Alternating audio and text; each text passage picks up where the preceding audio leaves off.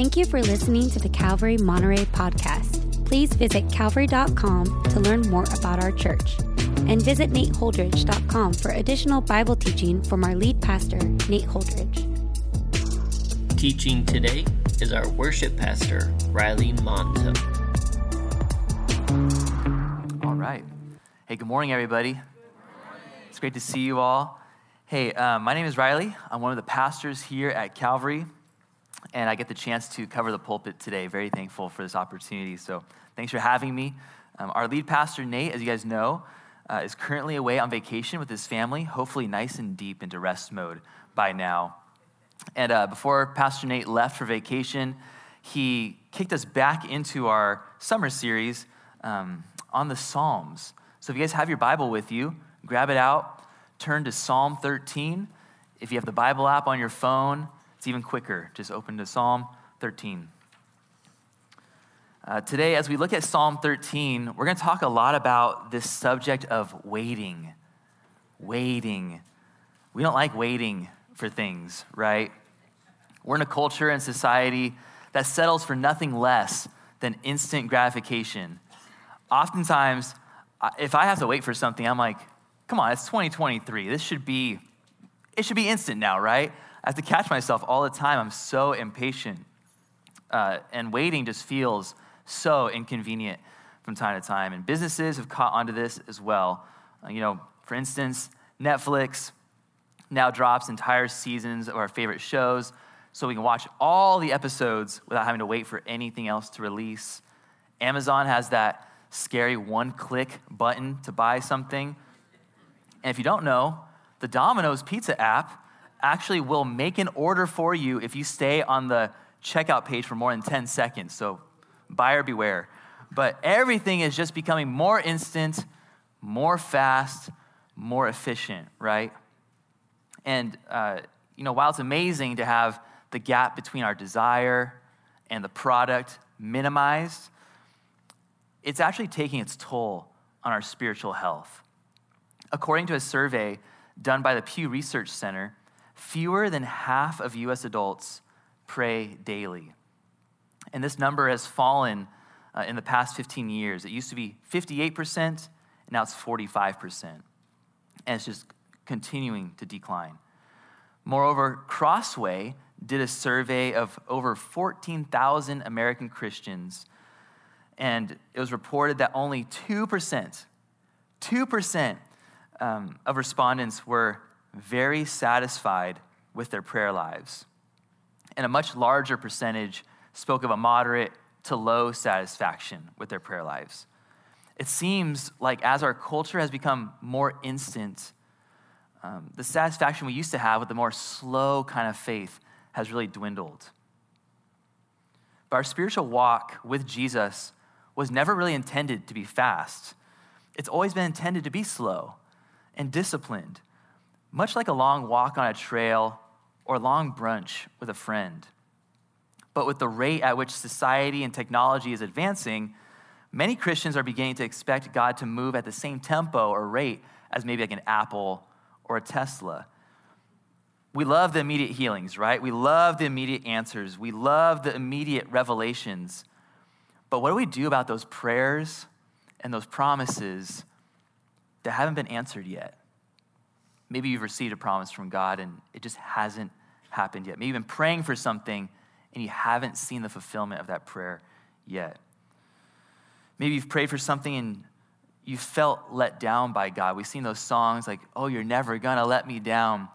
And you're like, "Yeah, but he has though."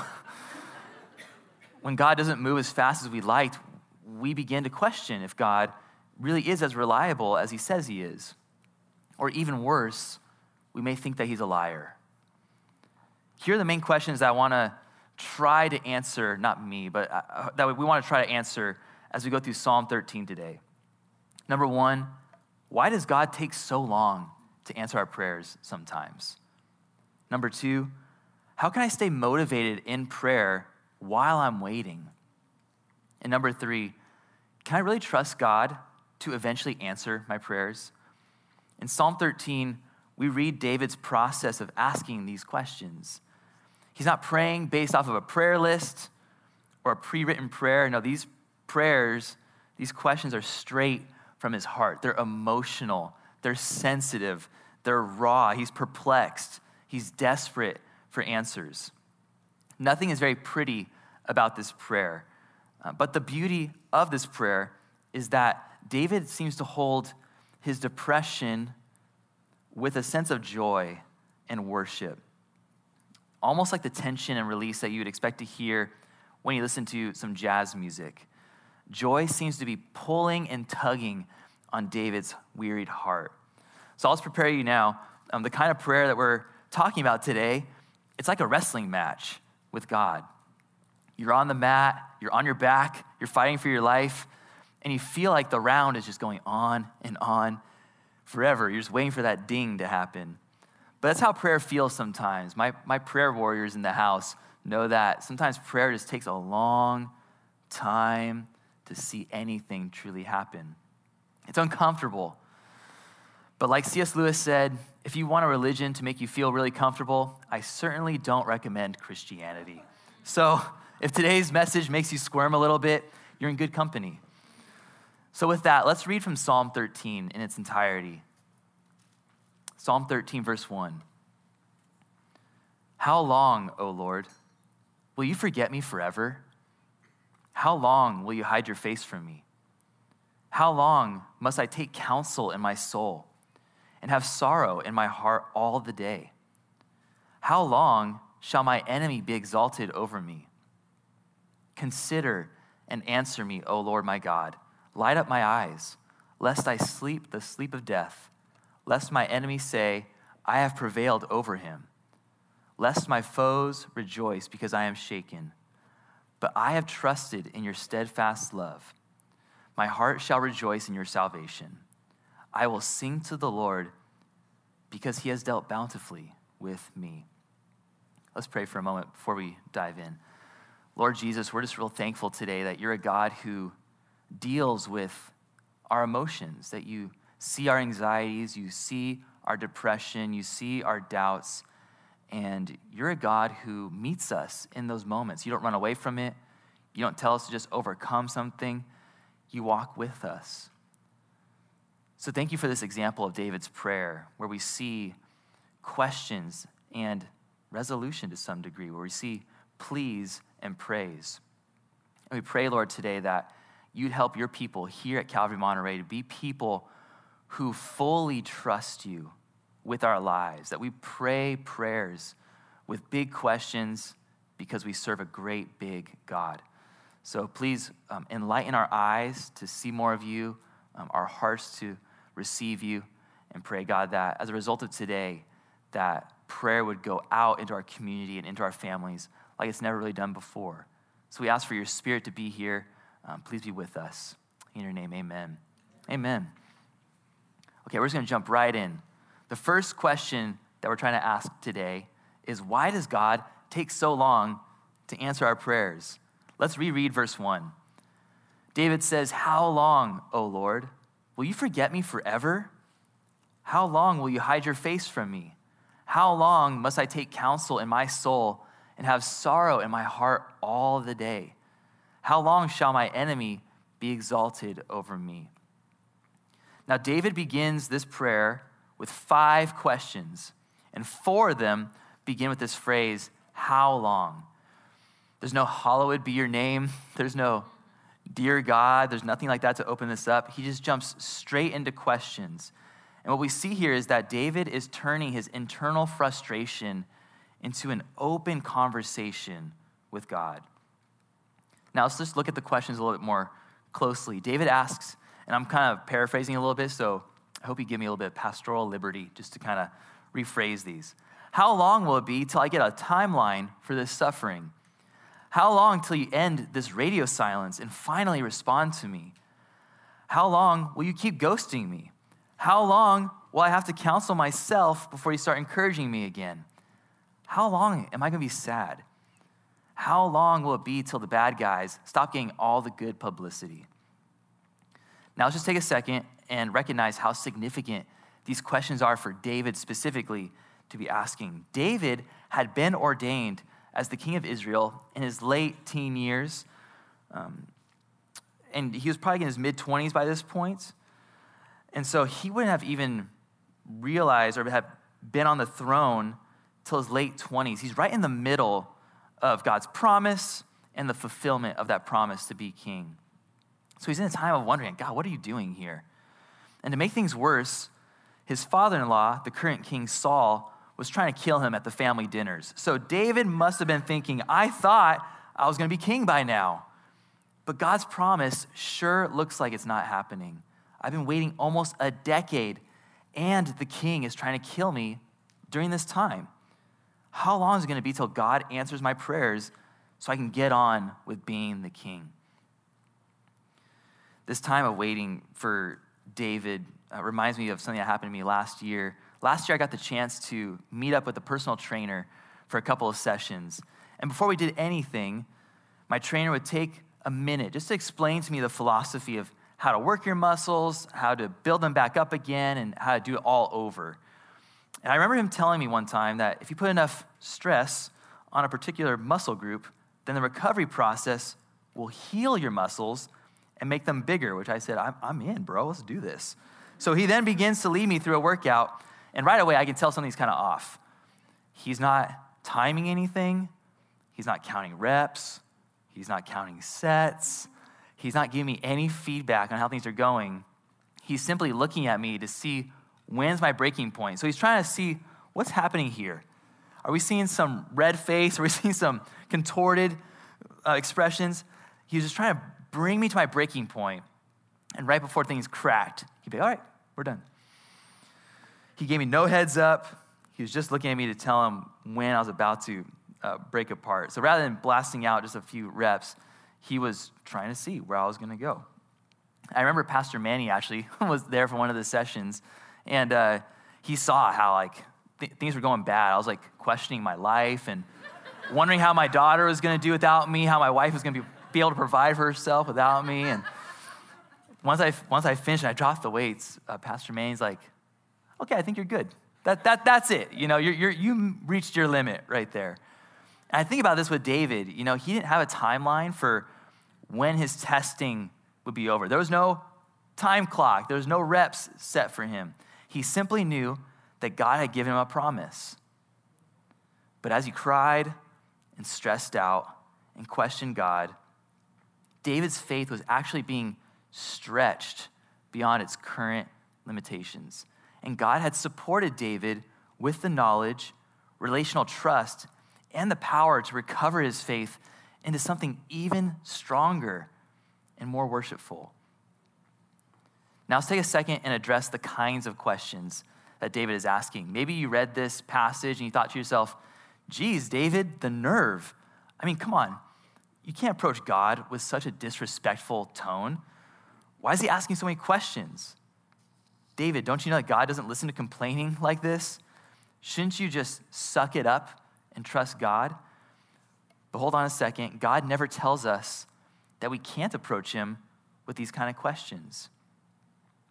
Paul actually says in Philippians chapter 4, verse 6, do not be anxious about anything, but in everything by prayer and supplication with thanksgiving, let your requests be made known to God.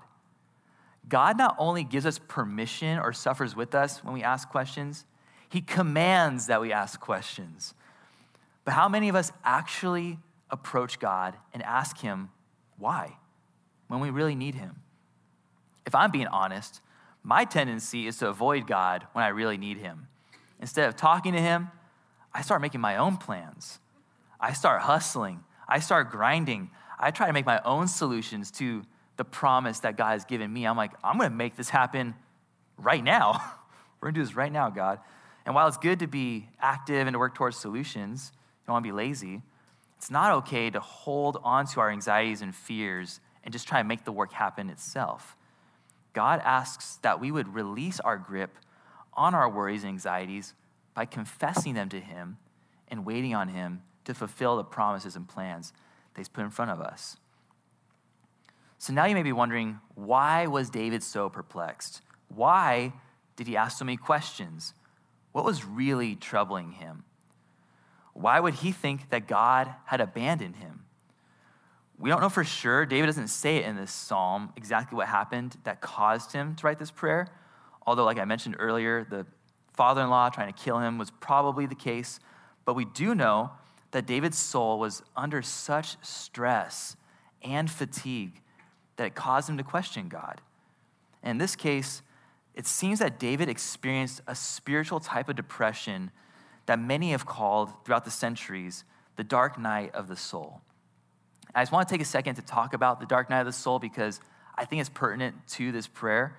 But when we start talking about this, we're starting to get into the muddy and foggy terrain of depression. I just want to be clear. As you can tell, I'm a pastor. I'm not a psychologist by any stretch. But I do feel a responsibility, at least, to just explore David's emotional state only as it's helpful for us to understand his prayer. So if you guys are down to go with me here for a moment, that'd be helpful. So with that said, it appears that David did feel depressed. He claims that he's been abandoned, forgotten, ghosted, discouraged, and overlooked. He's stuck. But is he really forgotten? Did God really leave him? Let's look at another prophet real quick who also felt abandoned by God. Jeremiah, called the Weeping Prophet, which is also an amazing metal band name. There's got to be somebody who takes that name. Somebody. He also experienced spiritual depression and questioned how long God would punish Israel. And in the book of Lamentations, he's asking God over and over why he's doing what he's doing. He's just trying to understand God's disciplinary measures. But it seems that he comes around the corner and starts to understand a little bit of what God is doing and makes amends with God and his timing and his plan when he said in Lamentations chapter 3, verses 25 through 27, "The Lord is good to those who wait for him, to the soul who seeks him. It is good that one should wait quietly for the salvation of the Lord. It is good for a man that he bear the yoke in his youth." So what is Jeremiah saying here? I think what Jeremiah is saying here is that these dark nights of the soul, they're actually good for us, especially for young people like David. And why would I say that? We're all trying to escape depression, right? Nobody wants anxiety. But I think Jeremiah knew that God actually didn't hide his face from people. Instead, like the Israelites, we oftentimes become blind to God's presence for a number of reasons. But if a young person like David could learn that God is close during those times when they feel like he's far away, then their faith will be able to endure those seasons of depression with hope, with worship.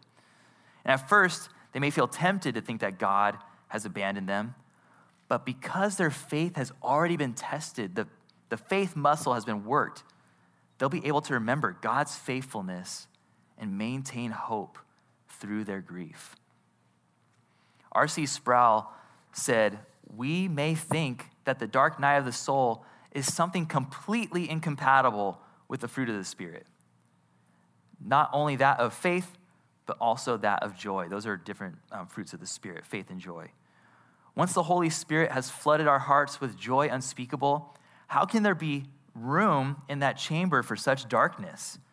It's important for us to make a distinction between the spiritual fruit of joy and the cultural concept of happiness. A Christian can have joy in his heart while there is still spiritual depression in his head. The joy that we have sustains us through these dark nights and is not quenched by spiritual depression. The joy of the Christian is one that survives all downturns of life. And this reminds us, of what Paul says in the book of 2 Corinthians, chapter 4, verses 7 through 10. "We are afflicted in every way, but not crushed. We're perplexed, but not driven to despair. We're persecuted, but not forsaken. We're struck down, but not destroyed. Always carrying in the body the death of Jesus, so that the life of Jesus may also be manifested in our bodies. when we take communion together, this is one of the things that we remember, his death and body with us, his death and resurrection with us. The dark night of the soul, it's temporary. It doesn't last forever is what I'm trying to say. Okay, so back to our first question. Thank you for going there with me for a little bit. Why does God take so long to answer our questions or our prayers? One possible answer that we see in Scripture is that God uses this waiting time to actually forge us into the kinds of people who can worship at all times. But in that stretch of time, when we are waiting, when we're going through the dark night of the soul or the valley of the shadow of death, God shows us that this is simply a part of the waiting process. I hate to break it to you, but this is just a part of being in a broken, sinful world. We experience this depravity in very real, emotional kind of ways. And it may feel crushing in the moment, but new wine is coming soon. If you feel depressed today or are questioning God or are doubting in your faith, you're not broken. You're not far from God. He's so, I hate that phrase, he's so close to you. He loves you. He's restoring you. Does this make our waiting easier? No, but it does show us a reason for the suffering. And sometimes that's all we need to keep going. Amen. Okay, the second question we want to ask is, how can I stay motivated in prayer? David says in verse 3, "Consider and answer me, O Lord my God. Light up my eyes, lest I sleep the sleep of death. Lest my enemies say, I have prevailed over him. Lest my foes rejoice, because I am shaken." Okay, so after these questions of doubt or concern that David's already asked, he then goes on to ask God two more things. I just love this guy. He says, "Consider me and answer me." David wanted answers. And not only that, David wanted God to keep him alive. David's just like, look, help a brother out, man. I know your promise. You've given me the promise of being a king. I'm ready to step into it. Please just meet me halfway here. Like, I am here. I am ready. When are you going to come through, God? And this shows us that David hadn't totally lost hope in God. If he had, maybe he would have prayed for God just to end his life already. Maybe he would have prayed for the sleep of death to actually come over him. But David didn't say that. Instead, he wanted to live and beat his enemies at their own game. He was ready to outlast his father-in-law and to take the throne at God's appointed time. He was anxious to work toward the promise that God had already made to him. In Viktor Frankl's book, Man's Search for Meaning, there's a story of a man who lived in the Auschwitz concentration camp during the Holocaust. And one night, while he was in the concentration camp, he had a dream where a voice told him that he could wish for something, anything. And in his dream, he wished to know when he'd be freed from the concentration camp. He's like, give me a date, please. And the voice told him, all right, March 30th.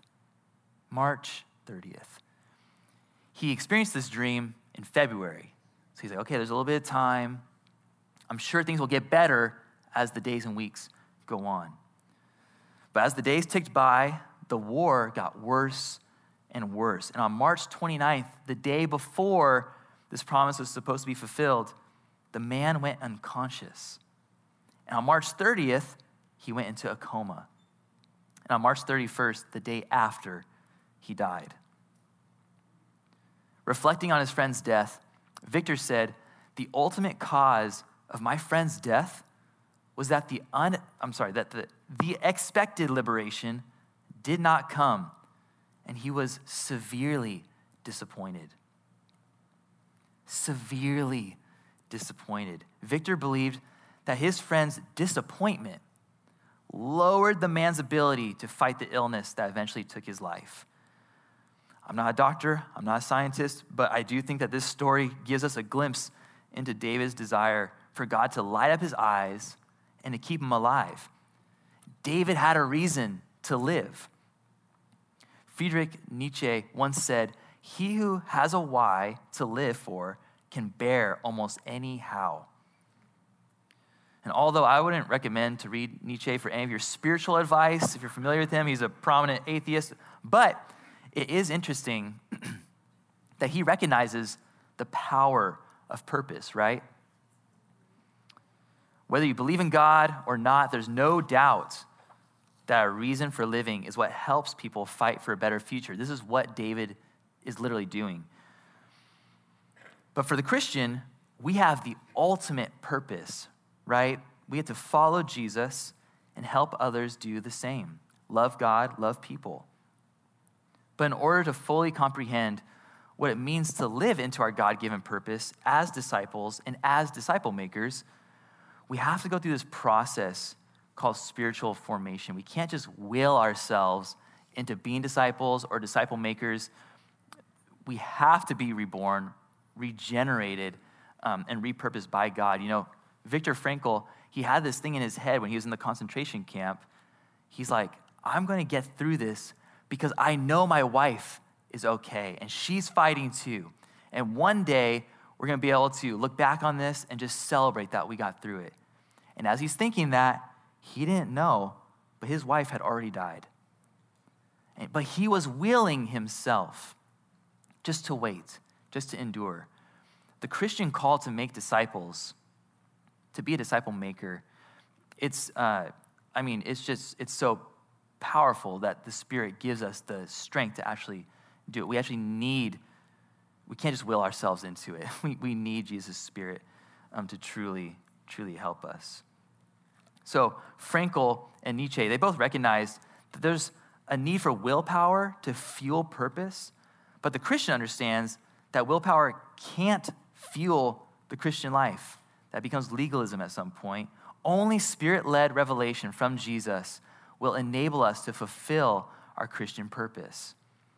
So instead of trying to force our will to live for Jesus, spiritual formation is actually the process that God uses to transform us into the kind of people who willingly follow the way of Jesus. Dallas Willard once said, Christians generally only find their way into this divine life, the spiritually formed life, slowly and with great difficulty. And it's not exactly a pep talk, but it is so true. We can't just will ourselves. This is a long process of becoming like Jesus. And David was a shining example of what this spiritually formed life could look like, because he had started following God when he was just a young shepherd boy. He's in his mid-20s now.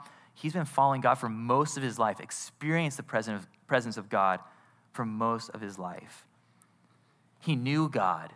He waited for God. He found his reason to live in God's promise and was seen as a man after God's own heart. So let me just ask you, do you feel the conviction to live? And I mean like really live, where you're using all of your energy to accomplish the goals that God has put in front of you to accomplish. Have you received God's purposes for your life? Because newsflash, God has a purpose for you. It's in Scripture. God tells us to keep our bodies free from sexual immorality. That's a purpose. He's called us to worship God like we're living temples. That's a purpose. He's called us to make disciples. These are just some things that God has lightened our eyes to see as we simply just open up Scripture and read the text on the page. These are the things that allow us to join in on God's mission to defeat the powers of evil and to pull people into relationship with Jesus. And in this way, the spiritually formed person prays that God would empower them to live out God's purposes. Not just to escape the difficulties of life, but to pray into the difficulty that's in front of us so we can be a witness of God's glory. For David, he didn't have the New Testament call to make disciples, but he did have God's command and ordination to be a king. So David recognized that his purpose was only sustained by that word of God. He received that as life and his purpose, which is why he was so terrified to think that God may have abandoned him. Like, God, where is your word? I need your constant guidance in my life. And we have to ask ourselves, do we live our lives with this much dependence on God's word and call for our lives? Is he our lifeline today? So when we ask the question, how can I stay motivated to keep praying? We see that God doesn't just motivate us, but he changes us into people who are aligned with God's heart. And as he transforms our hearts and minds through sanctification, through that spiritual formation process, we become people who aren't motivated, but repurposed, like David, to live for Jesus and for his glory. Okay, now we have to ask our last question. Can I trust God to eventually answer my prayers? Verse 5 says, "But I have trusted in your steadfast love. My heart shall rejoice in your salvation. I will sing to the Lord because he has dealt bountifully with me." Okay, if you read those first 4 verses like I did, it seems like this took a very hard right into a different direction. It seems like David went from questioning to now declaring his trust in God, and now rejoicing in God's forgiveness and saving grace. And he's just recounting how he's received bountifully from God. So what happened? What happened from verse 4 to 5? It's actually not about what happened after, but before. Like we already discussed, David had become a worshipful man. This verse 5 was written before this psalm was even written. Like a roll of undeveloped film that goes through the process of becoming developed photographs, so had God developed this raw shepherd boy into a worshipful warrior. So what were some of the sanctifying tools that God used to make him into this kind of man who could both plead with God and praise God all at the same time? Well, first, God proved himself to David and therefore won David's trust. He used the gift of trust. So David said that he trusted God, which implies that God had previously proven himself to be good on his word, right?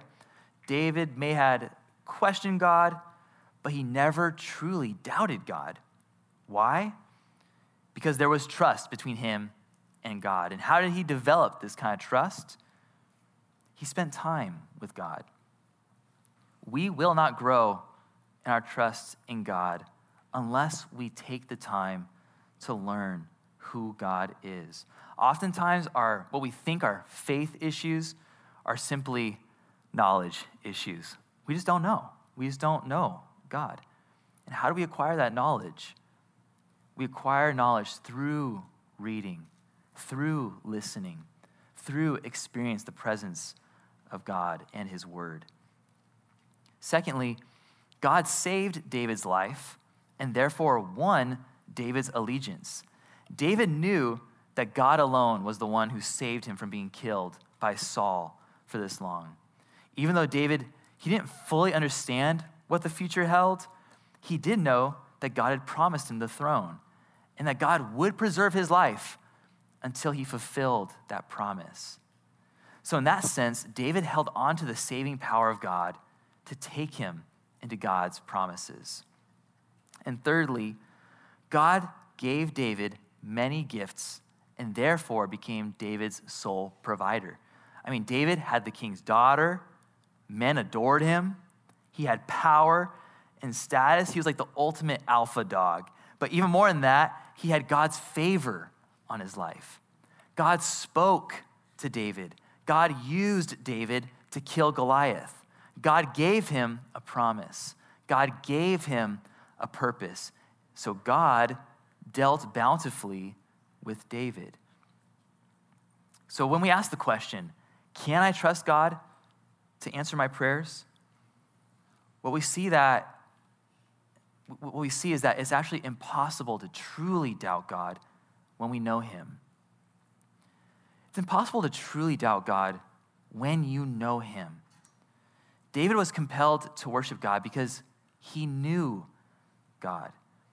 And this is the secret toward living a worshipful life, knowing God. Yes, you will have questions like David did, and they'll be nasty, and they'll be funky, and you'll hope that nobody ever hears or reads those prayers that you say.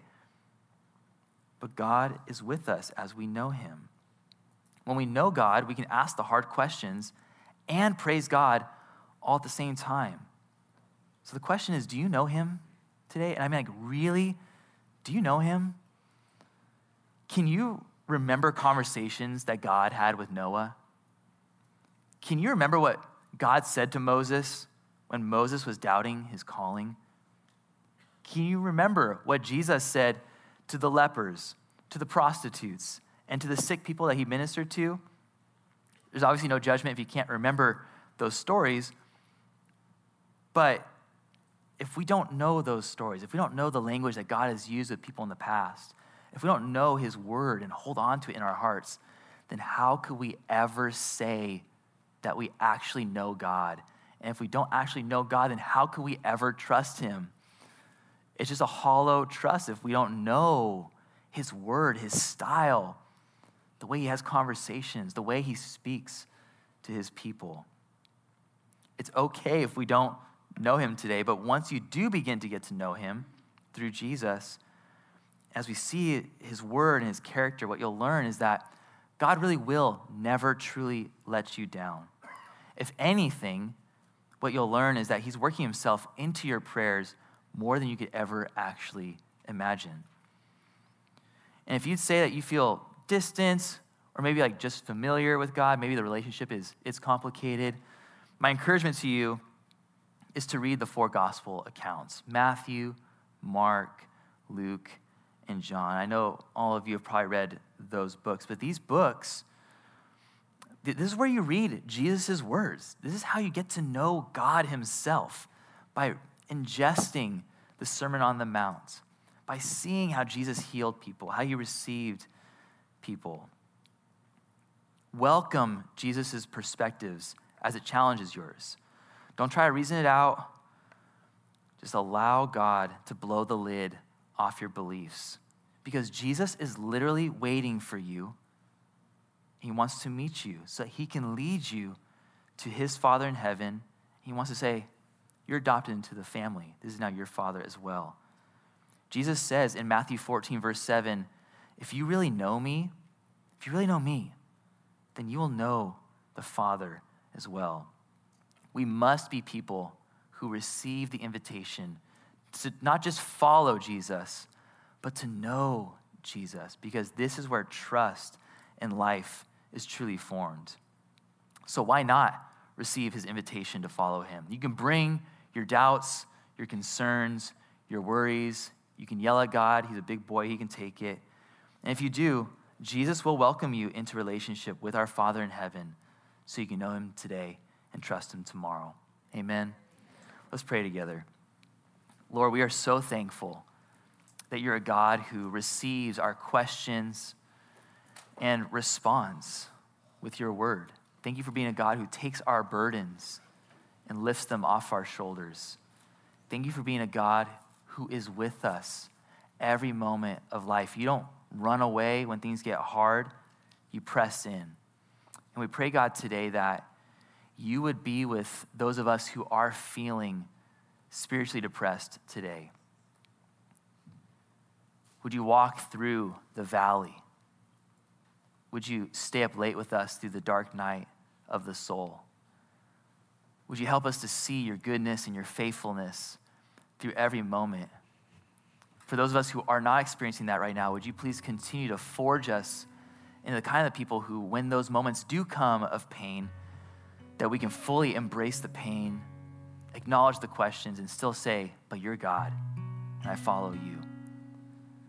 Would you please create in your people a deep resilience for the lives that are in front of us. And thank you for just your comfort, Lord. I just love those words in Corinthians about how you are the God of all comfort. You see us. If you're here today and you want to just respond to this message, I'd encourage you, everybody can just close their eyes still, and you can bow your heads if you like. But if you'd like to just respond to this Jesus who wants to be with you, who wants to save you and redeem you, I just want to lead you through a brief prayer. So you can pray this just in the quietness of your heart. Just say, God, I have so many questions. I I don't have the answers. I'm maybe mad or frustrated, and I have my concerns. But I want to choose to trust you today.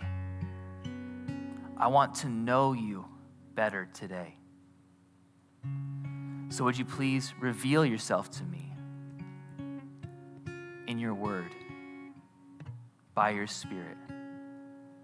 I open up my life to receive your authority and guidance. And I choose to submit my life to you.